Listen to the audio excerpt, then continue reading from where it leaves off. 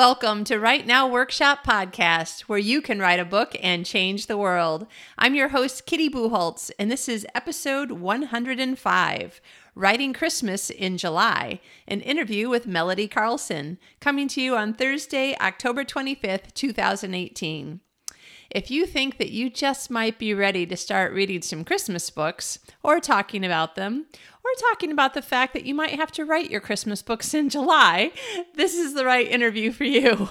Melody talks to us about how she has to write her Christmas books in July, and that it's very funny when the air conditioning is running, and then she goes outside and it's 100 degrees. She also talks to us about some great fun tips that you might want to use if you're thinking about starting NaNoWriMo next week. Yes, it's only a week from today if you're listening on the day the interview comes out. So, National Novel Writing Month. If you're not familiar with it, go to nanowrimo.org or check out the link in the show notes. It's a great time for you to get a jump start on a new story. So if you've got something that you're thinking about writing, or you're sort of still near the beginning part, or you just need some energy, this is a great time when you can work with people all over the world who are all trying to write their 50,000 words and get it done in 30 days, which is crazy. But that's what I'm going to be working on too. So we'll talk about that more as the month of November continues. But Melody does have a couple of great tips about getting started and keeping going. So check out the interview and I hope you enjoy it. Today's guest is Melody Carlson. Melody is the award-winning author of over 200 books with combined sales of more than 6 million. She is the author of many Christmas stories, including the best-selling The Christmas Bus, The Christmas Dog, Christmas at Harrington's, The Christmas Cat, The Christmas Joyride, The Christmas Angel Project, and The Christmas Blessing. She received a Romantic Times Career Achievement Award in the inspirational market for her many books, including the Diary of a Teenage Girl series and Finding Alice. She and her husband live in Central Oregon. Welcome, Melody. Thank you. It's good to have you here. Well, it's good to be here across the globe. Yeah, right? Because let's see, we're actually talking to you from Oregon, right?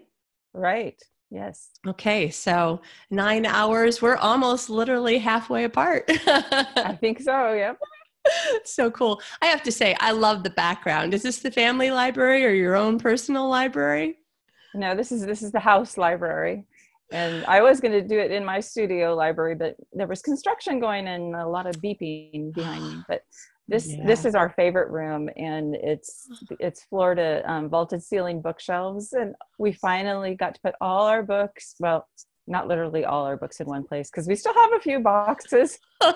But yeah, it's a pretty massive library for us. Okay, if I'm ever in Oregon, I must make an appointment to stop by and say, show me the library in full, please. Yes, and you should come to Oregon. I've only been there once. I spoke at the Oregon Christian Writers Conference, I think it was, somewhere in the woods outside Portland years ago. I don't remember when. It was so lovely. Yes, I've done that too. Yep. Yeah. It's a good conference. I really like that one. Oh, yes. But here we are. So you and I are talking in October, but we're talking about Christmas. Yes, and I actually start writing about Christmas usually in July, which makes no sense, but this has become a habit for me. Yeah, well, at least you can take advantage of the whole Christmas in July attitude that some people have and just go, okay, that's going to be my attitude. Yeah, it's shocking sometimes though, because I'll be in my office with the air conditioning on and writing about snow and cocoa, and then I step outside and it's 100 degrees. Yeah. Where am I? Yeah. Oh man, yeah, that would be crazy. I have to say, I'm quite pleased that the timing of my schedule and project planning and that sort of thing is working out really great because Harlequin. Sorry, not Harlequin. I started doing that recently. Hallmark Publishing has opened its doors now, and so they are looking for tons of Christmas stories, and they had an open reading period sometime through September, like July through September or something, and they have another one in February. So I've been telling listeners, find out, go to the Hallmark Publishing site. They're looking for Christmas stories and everything else, and Now you can write a Christmas story at Christmas to have it ready by the February reading period. Yes, and I actually have a producer who is working with Hallmark, and we have a summer movie that is supposed to come out next summer. Oh, how fun. Hopefully. The script is approved, but we originally wanted to get Christmas movies in, but at the time they were so booked up with Christmas movies that they were like, could you do another season? So one of my summer books is maybe going to be first. Oh, that's exciting. Are you able to say which one yet? Which book? Well, it's not going to have the same title, but it's not, I can have such a hard time remembering with so many books. I think it's All Summer Long, but it's a series that's set in different locales. And this one happens to be in San Francisco, and it's a woman who redoes a boat that turns into a dinner yacht in San Francisco. Yeah. So they were actually going to do it last year, but the weather in Vancouver, where they film it, they will film it in Vancouver and pretend like it's San Francisco. But, right.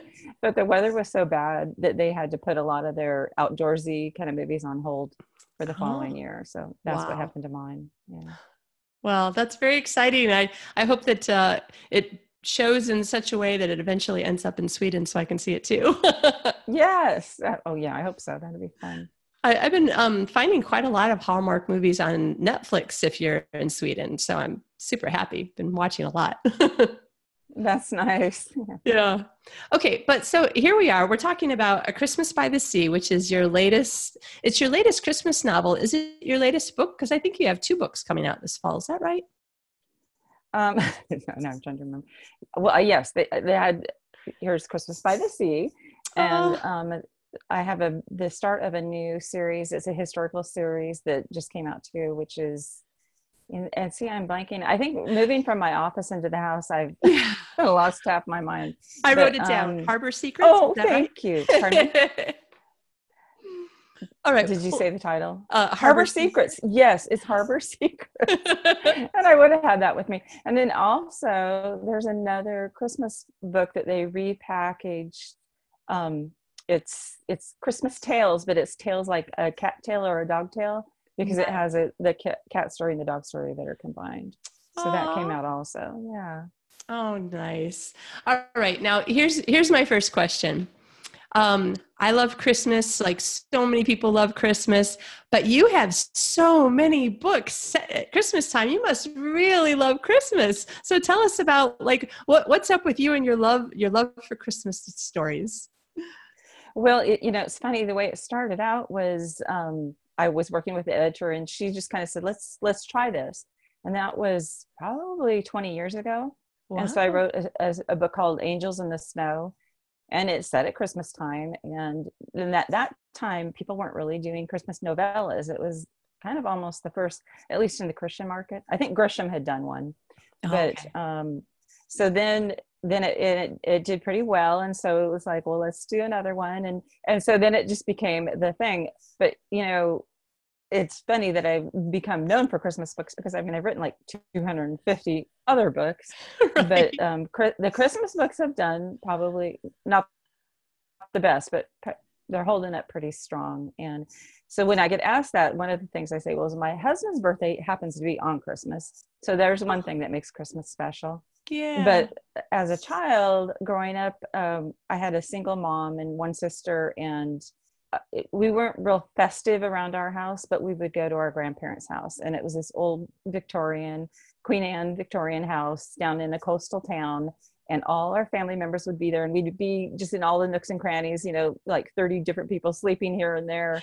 And it was just wonderful. And so I really have those beautiful memories, and that probably helps a little bit too. Oh yeah, I would think so. It seems like, especially with that many people around, you probably have a lot of stories that just get pulled from little bits and pieces of memories and become stories in their own right. Yes, but ironically, I haven't used that many of those stories, because, we had like one year we had to drive through floods to get there. And there are different stories like that that I haven't used yet, but maybe someday I will. Yeah. Now, this book, A Christmas by the Sea, actually does have some personal experience in it. Is that right? You had a seaside cabin that you went to or owned. I wasn't sure which one it was. Right. We had one that we owned for about 8 years, I think it was. And we spent the first part of that time just totally rebuilding it because it was really old and neglected. And in my book here, the cabin that's on the cover is a lot prettier than our cabin was, but our cabin was really cute. But so in this book, I have this woman, it's a family cabin that she inherits, and she ends up rehabbing it too. So that's sort of out of real life. But then there's a scene that happens on the beach where she finds sand dollars. And I won't go into all the details of that because that's sort of towards the end of the book. But what happened with my husband and I we decided to stay there for Christmas one year, and we put up a Christmas tree. We had a little sunroom and didn't really have very many decorations for it. And we went down to the beach, and I was always looking for sand dollars because that just seemed really special.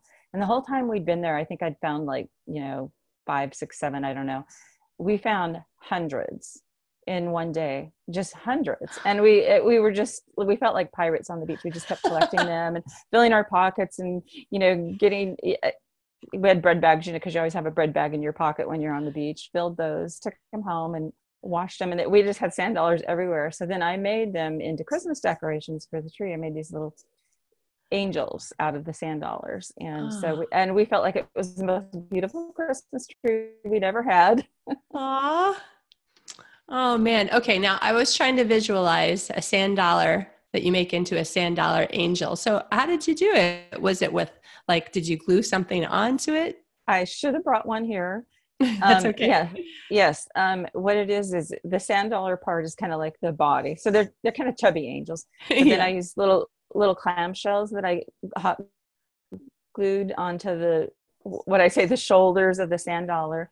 And then I had found these little clear glass, they look like pebbles, but I just got them at the dollar store. I glued those on for the head. So it's kind of this little glassy, it looks like a bubble, and then these little wings, and then just glued a little cord onto the back of it. And I'm actually going to give some of those away in some contests. I've already got one going, and then I'm going to do probably a couple more before Christmas where the winners will get a book and a sand dollar. Oh, angel, that's a sand dollar awesome. Angel. Yeah. Okay. So if listeners are interested in participating in this contest, what do they need to do? Well, go to my website and just sign up for my newsletter, because I'll do it through my newsletter. I'll also end up probably put it on Facebook and LinkedIn as well, but it all starts with the newsletter. Excellent. And then that's a good way to find out things like, when's that Hallmark movie coming? Yeah. Things like that. Perfect. And that's melodycarlson.com? That's right. Yeah. Excellent. Very good. Okay, cool. I really wanted to hear about the sand dollars because I grew up in northern lower Michigan, where there is so much snow. The beaches that we have are covered in snow and ice. So I was trying to imagine what a sand dollar angel would look like and what a tree covered in sand dollar angels might look like. So I just thought it sounded really cool. Yes, and we took pictures of the tree, but it was on an old phone, and somehow those pictures, as well as many others, didn't make it onto the new phone, which is kind of the bad downside of technology, Yeah. Yeah. Though I have to say that old-fashioned camera. Right. Yeah. It's funny, we have our love-hate relationships with technology now, but after my mom died and we went through her house, oh my gosh, the number of rolls of undeveloped film that she had. We were like, what has she been taking pictures of that she just never got around to the store and developed them? So I have some of those myself. Yeah. I have a drawer that has a lot of them, and I keep being tempted just to take it in, but it's so expensive. And then I'm thinking, and what if they're all black, and then I pay, hundreds of dollars for a bunch of black because they were so old. Exactly. Oh man. Yeah. Thank goodness for the cloud. Though now there are things that I won't take pictures of because I'm like, if anybody hacks the cloud, there are some things I just don't want pictures of in the cloud. I know that cloud. It's hard to know. Yeah. Okay. So mid-October, let's see, if you start a Christmas book in July, you've probably already finished writing whatever next year's Christmas story is. Oh, yes. I write pretty quickly, and it's always done in the summer. Okay. So I'm on another project completely now. Yeah. So you are quite a prolific writer. Do you want to perhaps impart some nuggets of wisdom or advice to listeners on what's your process for being so prolific?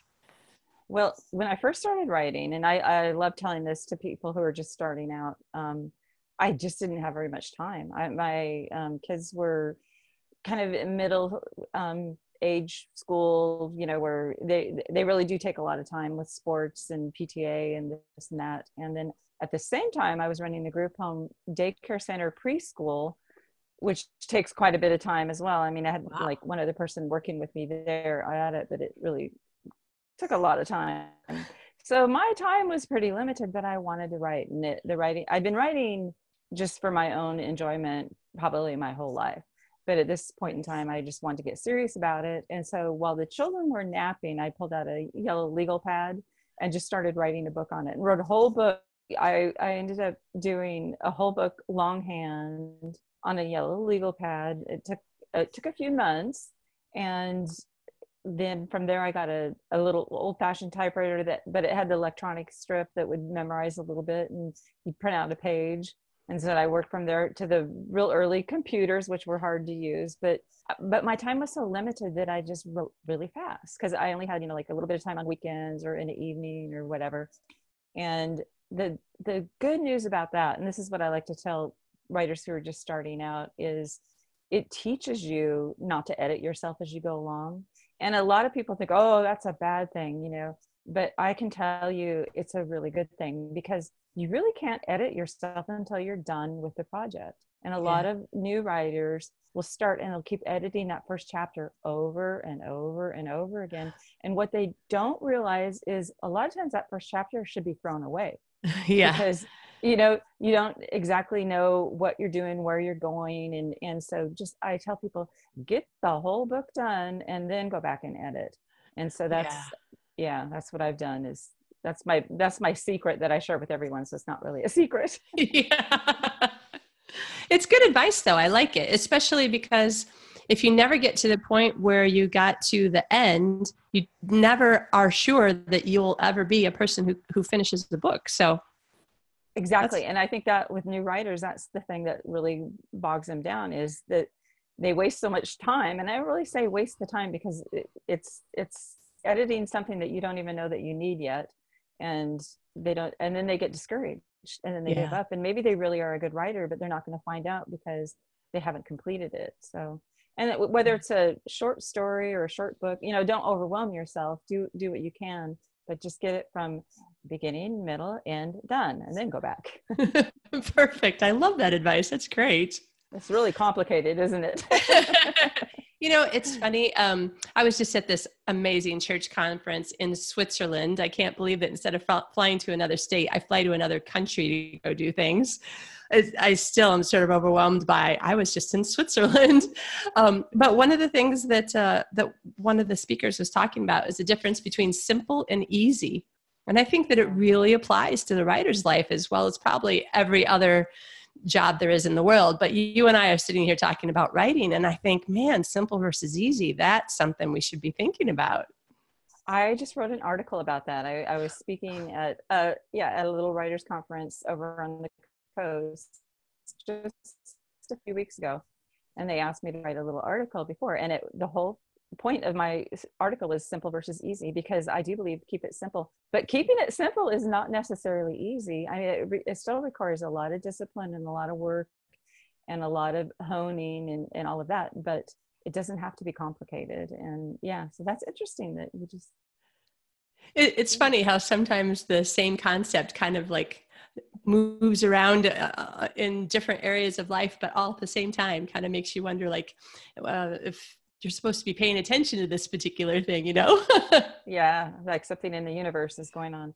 But I do think, I think especially here, I don't know how it is in Sweden, but, you know, in the US, it's just, we get more and more complicated, and life gets more and more complicated. And for me personally, to keep it simpler, and that's one of the things I say about Christmas also, is simplify. Because, you know, I often get asked, you know, what are my Christmas traditions? Because I've written so many Christmas books, they think that, you know, I must just really do Christmas in a big, big, big way. Well, I used to, and I used to have it kind of complicated, I think, looking back now. And now it is so much simpler and it's more enjoyable for me. And I think for everybody around me too, because it's less stress and It's just more focus on the things that really matter, the things that you really want to remember for Christmas. Yeah. Yeah, that's a good point. Moving around a lot has made me feel like I don't really have any Christmas traditions, but I guess me and John, our Christmas tradition is that it is simple. Like it's about for us, Christ being born into the world. Thank you, God, and then spending time with family and friends. And a lot of the family part is actually the family that we've created around us since we've moved around the world. And I have to say, number 3 is food. Food is a big tradition for us. Yeah, and we haven't moved around as much as you have, but we just, our age, I think, is encouraged us to simplify and just. But food still is a good thing too. Yeah. But because it's my husband's birthday on Christmas, years ago, we used to always have turkey because that's what my grandma did, and it just seemed, and that was when we had more family around. Then we've moved since to a place where we don't have as much family around. And so in that period of time, I asked my husband, well, what do you really want for Christmas birthday dinner? And he said lasagna. And so I've been doing Christmas lasagna, which is actually more work than the turkey. Yeah. Oh, it sounds delicious though. It is pretty good. Nice. And then we've adopted neighbors kind of excuse me, as our family too, because we moved away. So ours have changed too, but I think it just makes it more fun, more interesting. Yeah. Yeah. And the people that you do have over, they're having some new kind of way to do Christmas that they hadn't done before as well. So that's fun. That's right. And we live in an area where there are a lot of transplants in this neck of the woods. So yeah, there's a lot of people that are disconnected from extended family. Yeah. Yeah. All right. So I have to talk about the number of Christmas ideas. So writers get asked by people who aren't writers where you get your ideas. But I think writers like to ask each other, once you've written 6 or 10 or 12 books that are either in a series with the same character or in a series with the same, general area, like a small town or whatever, and you start running out of cousins or whatever, it gets a little bit more difficult. Now you've had this theme, Christmas books, Christmas stories. And I am just wondering, do you ever find that you're like, oh, okay, what's something I haven't done yet that I think would be fun, that I would like to do, that I think people would like to read? Like, do you feel like you ever get stuck with that? Or is that just something that you just don't have? I'm asking in case you have advice for other people who are doing any kind of a series, even like yours isn't really a series. It's a lot of standalone, but still like a single theme kind of. Yeah. And, I can relate to what you're saying about the series thing. The Christmas books aren't necessarily a series like that, but I have reached the place of almost feeling burnout with series if they go more than 4 books. Although I have had I've had one teen series that went 8 books. Oh, wow. But I had so many characters in it. It was a house full of girls that were all from very different backgrounds. And so there were a lot of stories to be told. So that kind of helped me with the series. But I feel like 4 books is enough for a series. And I did some series that were group written for Guideposts a while back that went into I think 30, 50, I don't know how many books. But after I hit about maybe 6 or so, I can't remember, I was like, nope, that's it, I'm done. And I just couldn't. But with the Christmas books, it's a little bit easier because each one is a standalone story. But I think with a series, and I am working on one right now, and I'm on the 3rd book of the series. And so having a full cast of characters, to me, that really helps. And then developing those characters.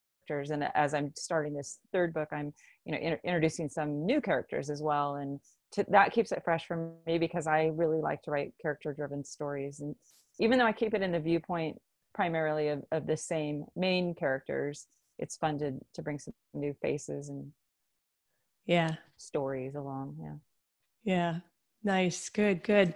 So I suppose, and also Christmas has so many different elements to it. And like you're saying, there's the little tiny family, the huge extended family, the mixed family where you have 4 or 5 Christmases a year, or the like you and I have adopted family Christmas, you know, the close friends that we've made. So I suppose Christmas maybe might be one of those kind of, if I might say it, lucky choices that you actually can think of a lot of different ways to approach it. I know. And I, every year when I know I'm going to do another one, I do kind of do that thing like, what's this going to be? And for a while on my book contracts, it would just say Christmas book number, and and there would be nothing to go with it, no title or anything. So yeah. They didn't know, and I didn't know literally until I turned the book in. Well, in more recent years, we've gotten a little more specific about it because publishing has changed in recent years. And so they want to know ahead of time, what's this one about? And so we're all on the same page. Yeah. Yeah. And, but it just seems unlimited to me, because I think any story really could become a Christmas story. It's just, you just add the holly and cocoa, Yeah. That's true. Maybe even a birthday. Yeah. Yes. And I have done that a couple of times, used somebody with a Christmas birthday. But one thing that I do try to do with my Christmas books, especially, not that I don't do it with all my books, but I try to make it so there's some hard stuff going on too. Not a lot of hard stuff, because I think people want to be, cheered up right, before Christmas. And I want those books to do that. But I also want them to say, well, we know what it's like to have hard times, because during the holidays, people have their highs and their lows and their ups and downs. And it's not all, cocoa and holly and happiness. There's some heartaches going on. So I try to incorporate some of that. And then just when we get to the end, then we're happy and hopeful. Yeah. That's perfect. I love books that end with the happy, hopeful ending. I find it difficult, especially a Christmas book, but really, I'm reading a book now, and because I'm about ready to say something negative, I won't say what book, but by an author I really like, who's incredibly prolific. And I've been listening to 3 audiobooks in a row by this author, because the first one I was listening to, I'm like, oh my gosh, I love this book so much. But now I'm listening to this one where I'm just like, I just don't even care. None of these people, I think, have likable traits, and it makes it just really difficult for me. It's just my personality to follow the story, because I just don't care if any of them win or lose. That's an important thing, and as writers, I think we always need to remember that. I know I need to remember it. And sometimes I will start a story because I want to start from sort of a low place, and I kind of almost always do that.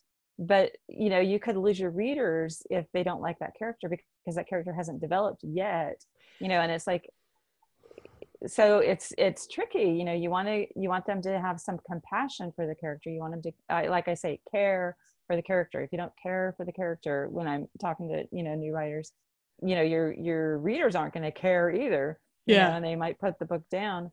So I have to remind myself of that too, because sometimes I started a little too dark or a little too negative, and a lot of times an editor will go, you need to brighten this up a little bit, give us a little reason to keep going. And I'm like, oh yeah okay.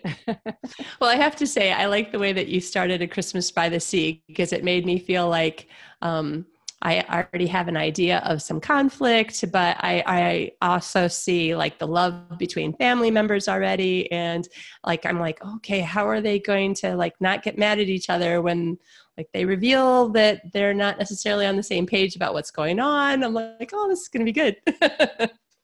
Yeah. And I think that's fun, because that's like life, Right. So true. We don't really know how it's going to end. Yeah. Oh man. Especially at Christmas, everybody's always so busy keeping secrets about little things that sometimes we keep secrets about bigger things. And I mean, there's all sorts of room for, all right, now my brain is already, this is what happens when I talk with other writers. I'm like, oh, that's a story idea where it could be this, and then that changes. And well, I actually, when you said that, it reminds me of a story that I still, we've had Hallmark interest in it, and I'm hoping it'll happen, but it was kind of a retelling of the O. Henry story of Gift of the Magi? Gift of the Magi, yes. And yeah, and I can't remember the title of the book, but it's the woman's doing one thing and the man's doing one thing, and there's a lot of surprises.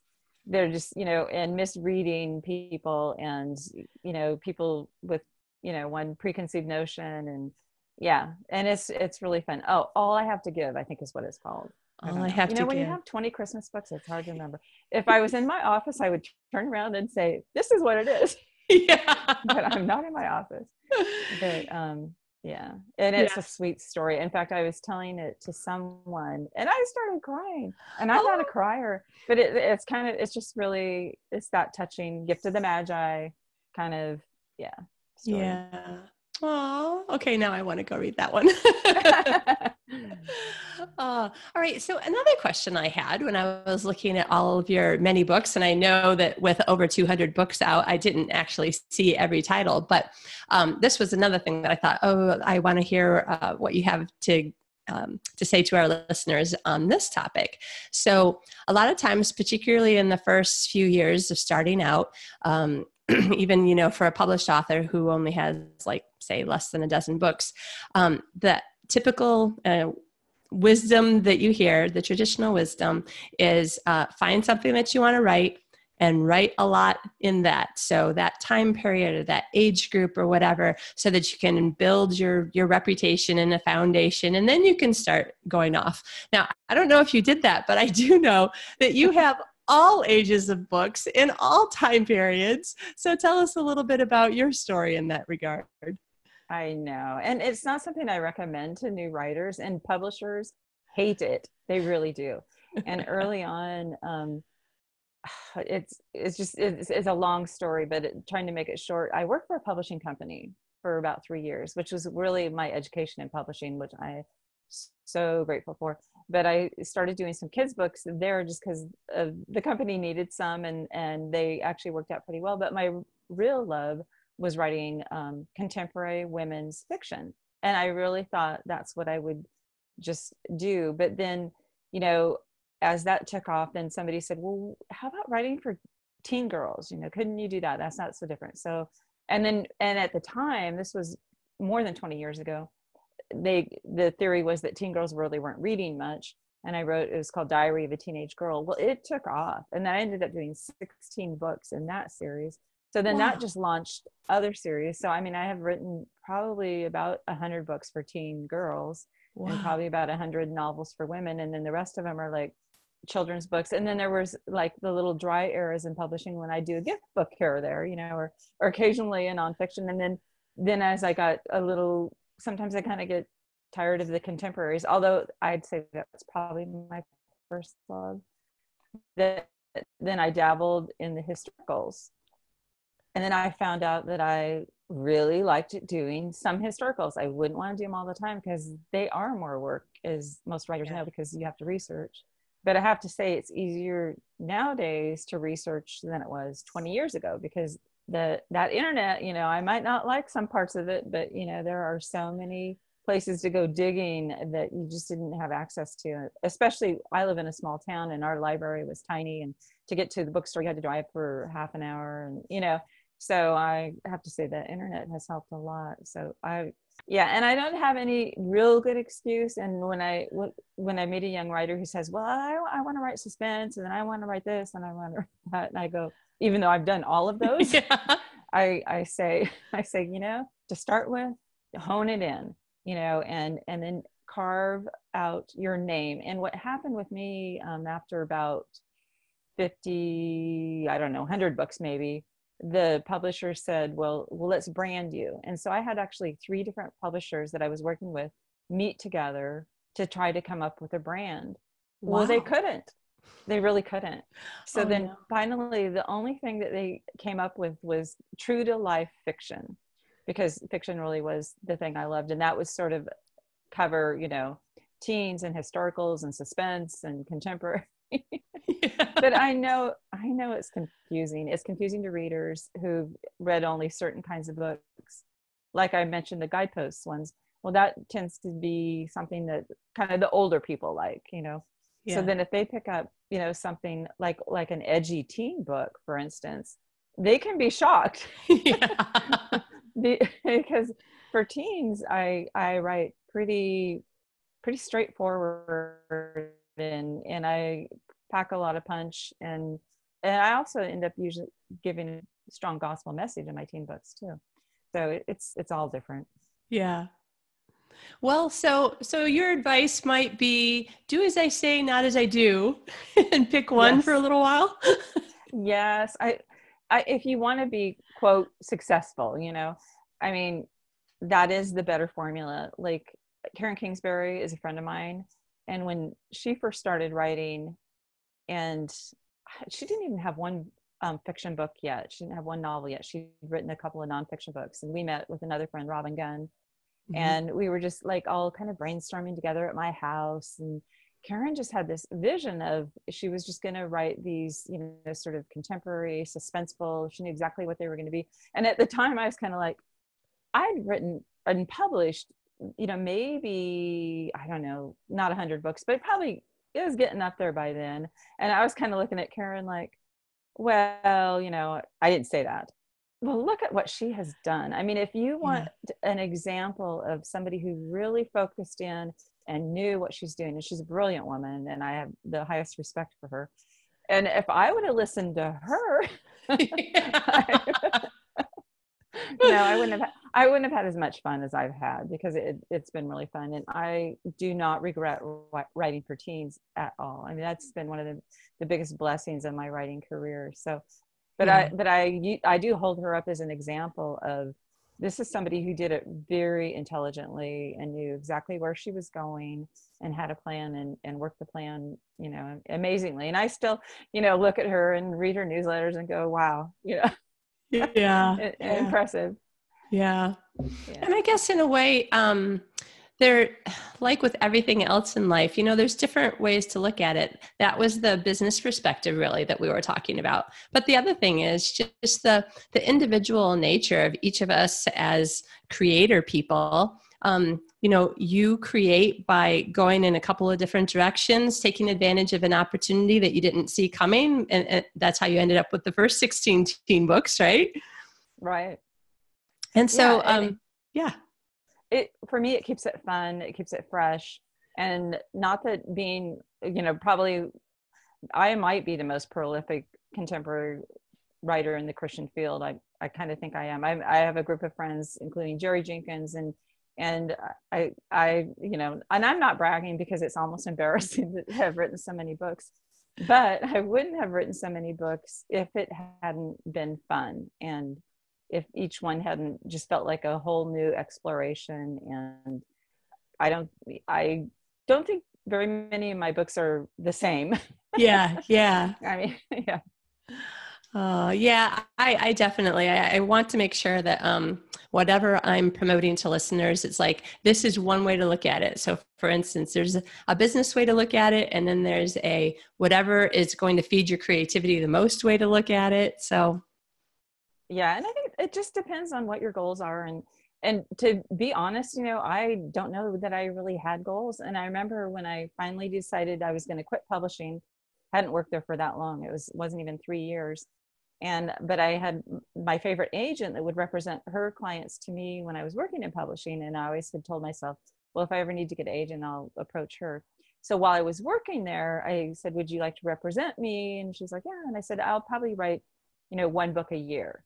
And she's like, oh, that's fine. One book a year, that's great. And then it was like just a month or so later when I decided to quit, and I called her up and I said, I need to write a lot of books now. And she's like, that's okay. Yeah, I noticed that you have, so. Because at the time I was. Oh, go ahead. Sorry. No, go ahead. I was just noticing on your website that the number of publishers that's represented, just with your relatively new books, not even all of your books. I'm thinking you are keeping your agent happy and getting that stuff out all the time.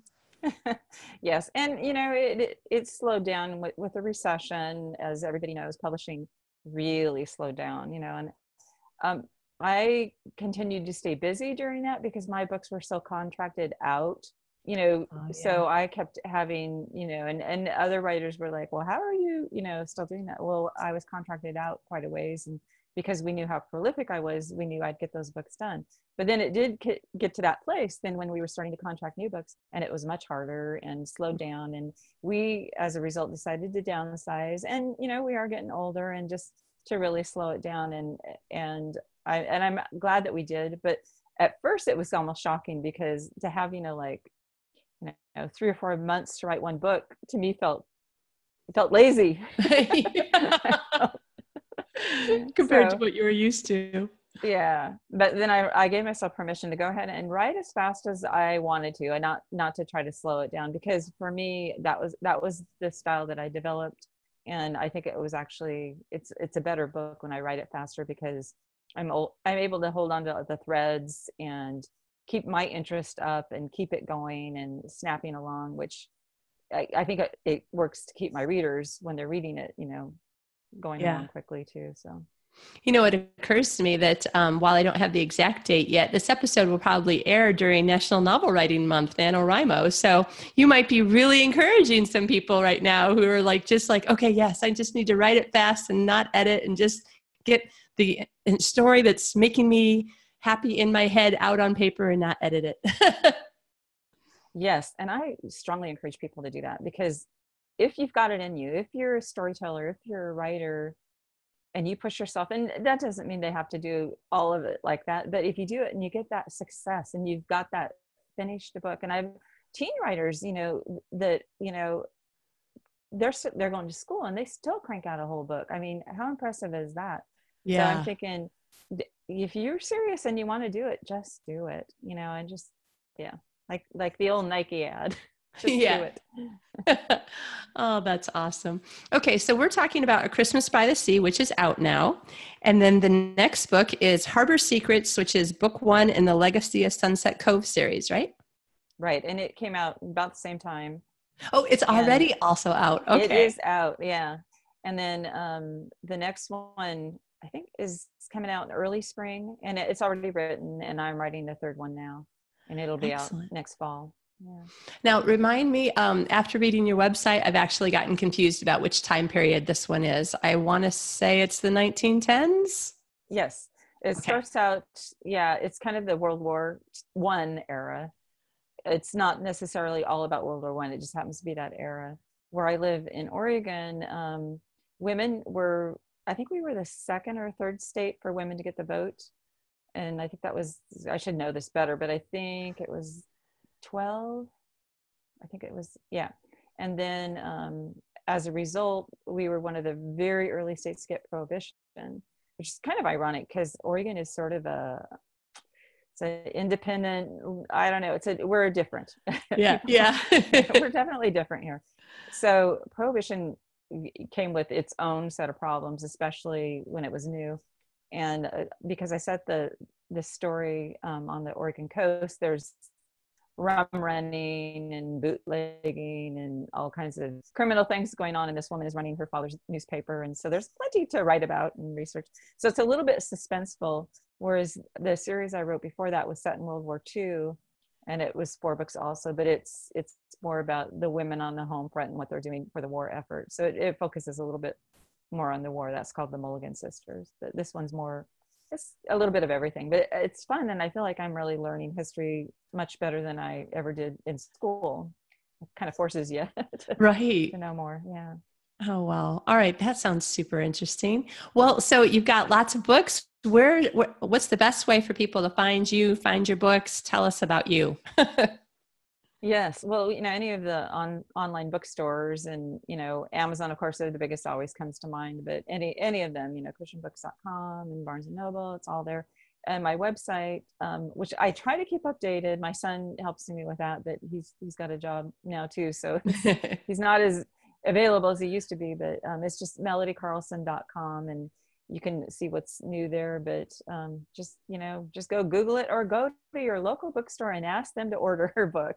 There's the old-fashioned way, which I personally love. I mean, ebooks are fine, but I still love, as you can see from behind me in our library, and if in my office, you'd see the same thing. I like a good hard book, and here we are. here's that's beautiful.